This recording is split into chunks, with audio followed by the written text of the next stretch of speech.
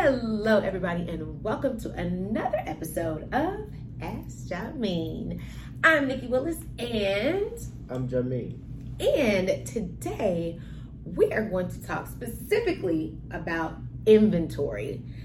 The housing market still has relatively low inventory, and we've got a ton of things to talk about. So we're just gonna jump right into it. Okay, here we go.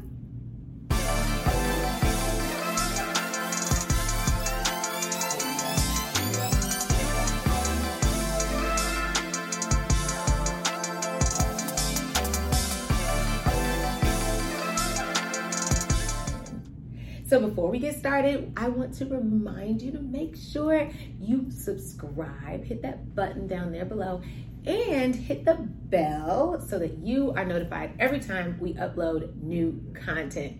Also, thank you to all of you who have subscribed. We are growing, we're growing our community, and you guys are the real rock stars. Thank you for commenting, for emailing, all of that stuff. You guys are awesome. So thanks for your support. Okay, let's get into it. Let's talk about inventory. It's still relatively low. So the question here is, why are there so few houses available? Right. Yeah. All right, babe. So let's get into it. Why are so few houses still available? So we want to focus on about 4 or 5 things that's the major contributor to why there is such a shortage or so few houses available. Mm-hmm. So you got a whole bunch of people that want to buy a house, and they're competing for the very few amount of houses that are on the market. Yeah. So the first thing we want to think about is, like we talked about either last episode or the episode before, we talked about how specifically in the Las Vegas area, Mm-hmm. It is still a relatively new city. Mm-hmm. So even though we have a bunch of things going on, there is nothing, a whole bunch, and then it slowed down a little bit. So now that things are, Vegas is becoming more of like a normal city with sports teams and things like that. Builders just simply aren't building at the same rate as they were before. Right. So when we had the housing market crash in 2009, 2010, builders had overbuilt. They Right. built so many houses without the buyers to buy the properties because they just anticipated things just being great forever. Right. Yeah. And so they overbuilt. So, like when we first came here, the first time we came to Las Vegas, we saw frame house, and then they didn't even finish the projects. That's how much they just overbuilt. abandoned projects. So one of the reasons why is builders kind of learned their lesson, but they also have like real estate market crash PTSD. That like, I'm not going to build to the extent that I built before. Yeah. So it's like that's why they release lots. They say, okay, that went well. Then they release more lots. Okay, that went well. So they still are very cautious. Kind of a building on demand. Yeah, to not On overbuild. demand. So they aren't building at the same rate. Not just Vegas, all over. Mm-hmm. Builders just simply aren't building at the same rate as they were doing before because they kind of learned their lesson from 2009, 2010. Right. The other part on the building piece is, if you really pay attention to what's going on as far as like available land, Mm-hmm. a lot of the available land, especially in other cities that's what we call landlocked, the land that's available is commercial. Mm-hmm. And so because it's commercial, you can't put a bunch of single family houses on Right. there. But what can you put on there? Apartment complexes. Yeah.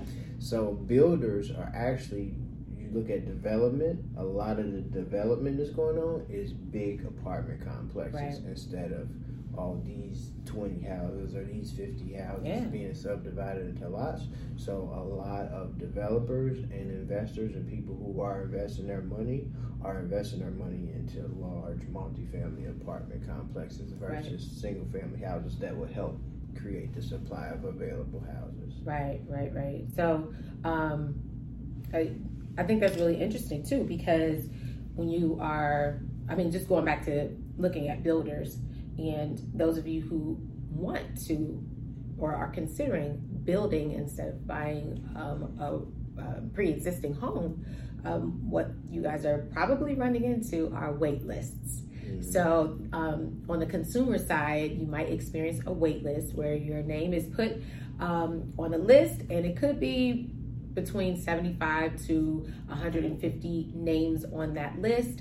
And as lots are released, they go down that list and see who's ready to move forward. And sometimes that wait list takes a little bit longer. So just to let you know, on that side, that's kind of what you'll be experiencing on the consumer side. Okay, so why are so few homes still available? Homeowners who might be considering moving or staying put because they're afraid they won't be able to find anything else to buy in this current market. So I know that I've spoken with many of you and some of you who are watching right now, and that's a real concern that you guys have. The good news is that there are things that you can put in place in your offer should you want to move, or maybe downsize, or maybe even upsize.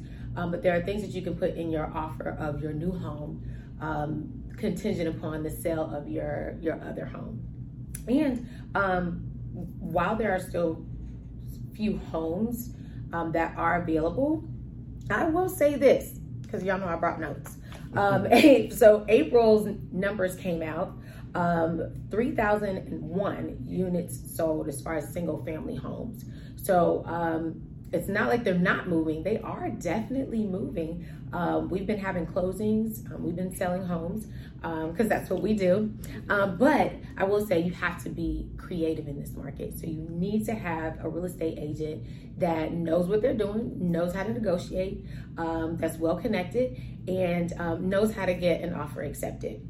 But they are out there as far as condos and townhomes, which is always less than single family homes, so it's okay. But 776 units sold last month. So both condos, townhomes, and single family homes are moving. So yes, while that is a legitimate concern, and we do hear you, if you still want to move, especially this summer, reach out to a real estate agent. It's definitely still could be your time to do that. Yeah, so this market is kind of like the perfect example of it's hard to teach an old dog new tricks. So you have somebody that already owns a home, and they're like, oh, I bought a house and I got a good price for it in X amount of years. Yeah. And they're like, oh, I'm gonna stay put because I don't think I'll be able to buy nothing else. Whereas you have like first time home buyers and maybe millennials or newer entrepreneurs just jumping into the market. Ownership. Yeah. They're still buying a house, and even sometimes finding a deal. Yeah. But they're being creative. They're having to work, or you're just putting yourself out there and putting not even a risk, but a potential risk out there. So a lot of conservatives and people, like what I say, it's hard to teach a new old dog new tricks. Sometimes you just have to be creative. You still can buy a house. You still can find a good deal, an investment in, and things like that. You just have to put yourself out there and kind of be creative. And some people just aren't willing to do that right now. Yeah. And for those of you homeowners who are thinking that you may want to stay put, let me wet your whistle just a little bit, okay? Just a little bit. Come on, a little bit closer, all right? Okay, so of the homes that have sold, the median sale price for those homes, okay? The median sale price for those homes, single family homes in particular, is $475, guys. That's up almost 27% from last year. So if you bought last year, if you bought the year before, even the year before, you have probably seen major growth in the value of your home. So if you're thinking about staying put, but you're really kind of on the fence, and maybe you, like I said, you want to downsize or you want to upsize, that might be something that you want to consider as far as the value of your home increasing even 26, almost 27% in 1 year. So corporations are hedge funds. So let's start with hedge funds. For the most part, before the real estate market crashed, hedge funds invested in stocks, bonds, and commodities. So they found a new commodity that was what they deemed as safe, and they could get the same amount of yield or interest as stocks or bonds through real estate. Right. So they found out, we could buy a portfolio of properties and get a higher rate of return than we can by investing our money in the stock market. Mm-hmm. So they have to buy in bulk in order for it to be a solution. So instead of investing my money in this, I'm going to invest my money in this. So if one property won't do it for a hedge fund that has millions and billions of dollars. So they buy huge portfolios all over the country, or all over the world, actually. And so before the real estate market crashed and they looked at real estate as a viable commodity, they weren't buying bulk real estate. So those hedge funds, which is, one of the corporations, they bought a bunch of properties, and it's just like, Warren Buffett or anybody else. You have certain stocks that you move around, some of them you just buy and hold. Right. And so those corporations, they bought the properties, held them, and they never put them back on the market, which creates a shortage of available properties for the average, buyer to choose from and to buy. So you have hedge funds, you have iBuyers or internet buyers. So you have like your OfferPad and your Zillow and people like that. Those are corporations that say, I'll buy your house sight unseen for X amount of dollars. And it makes sense because it's a numbers game. They buy a whole bunch of properties. Some are lower, some are higher, but it all averages out to a profit. Mm-hmm. And then you have newer companies like your American Homes for Rent, which they're a publicly traded company, and their whole business is to buy properties and hold them and never sell them. And they just keep saying, okay, we're going up 3%, we're going up 5%, whatever the market can hold. They're all about getting that interest, and they have funds invested from other people, and their thing is to buy properties and hold them, not to. They don't make money off of selling them. So, and they've even gotten into building now. Building just to rent. Just to rent out. It's like an apartment, but it's a single family home. So, but for some people that is, that's what they need at the time. Some people prefer to rent, but just so you know that there is a sliver of the market that looks like that. So and so I even had a recommendation. I talked to somebody else about this. I think that they should put a rule in place, just like they do with like a bank-owned property, or if you put an offer on a HUD property. Like if you put an offer on a HUD property, it has to be an owner-occupied person for the first 14 days or 21 days or 1 week. They keep bumping the time period up, but for a period of time, it's only open to an owner-occupied person. And I think that we should probably put some type of thing like that into place because corporations are a major competitor, if not a problem, to the average buyer looking to buy their first home, or somebody looking to relocate to another city. It's hard to compete with somebody that basically has a blank checkbook to, they overpay for houses because it's all a numbers game for them. So I think we do at some point have to really regulate the amount of properties that these corporations can buy because it's just taking a lot of people out of the game and making it extremely, it's moving the goal line. So it's making it extremely difficult and way more lopsided on the end of competing with an investor or a corporation. I agree. I definitely agree. Something's gonna have to happen.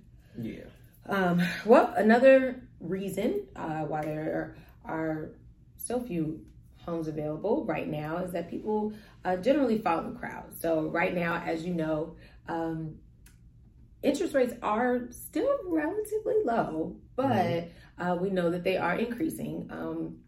Just a couple weeks ago, the interest rate increased again, so about 5.5% for the interest rate.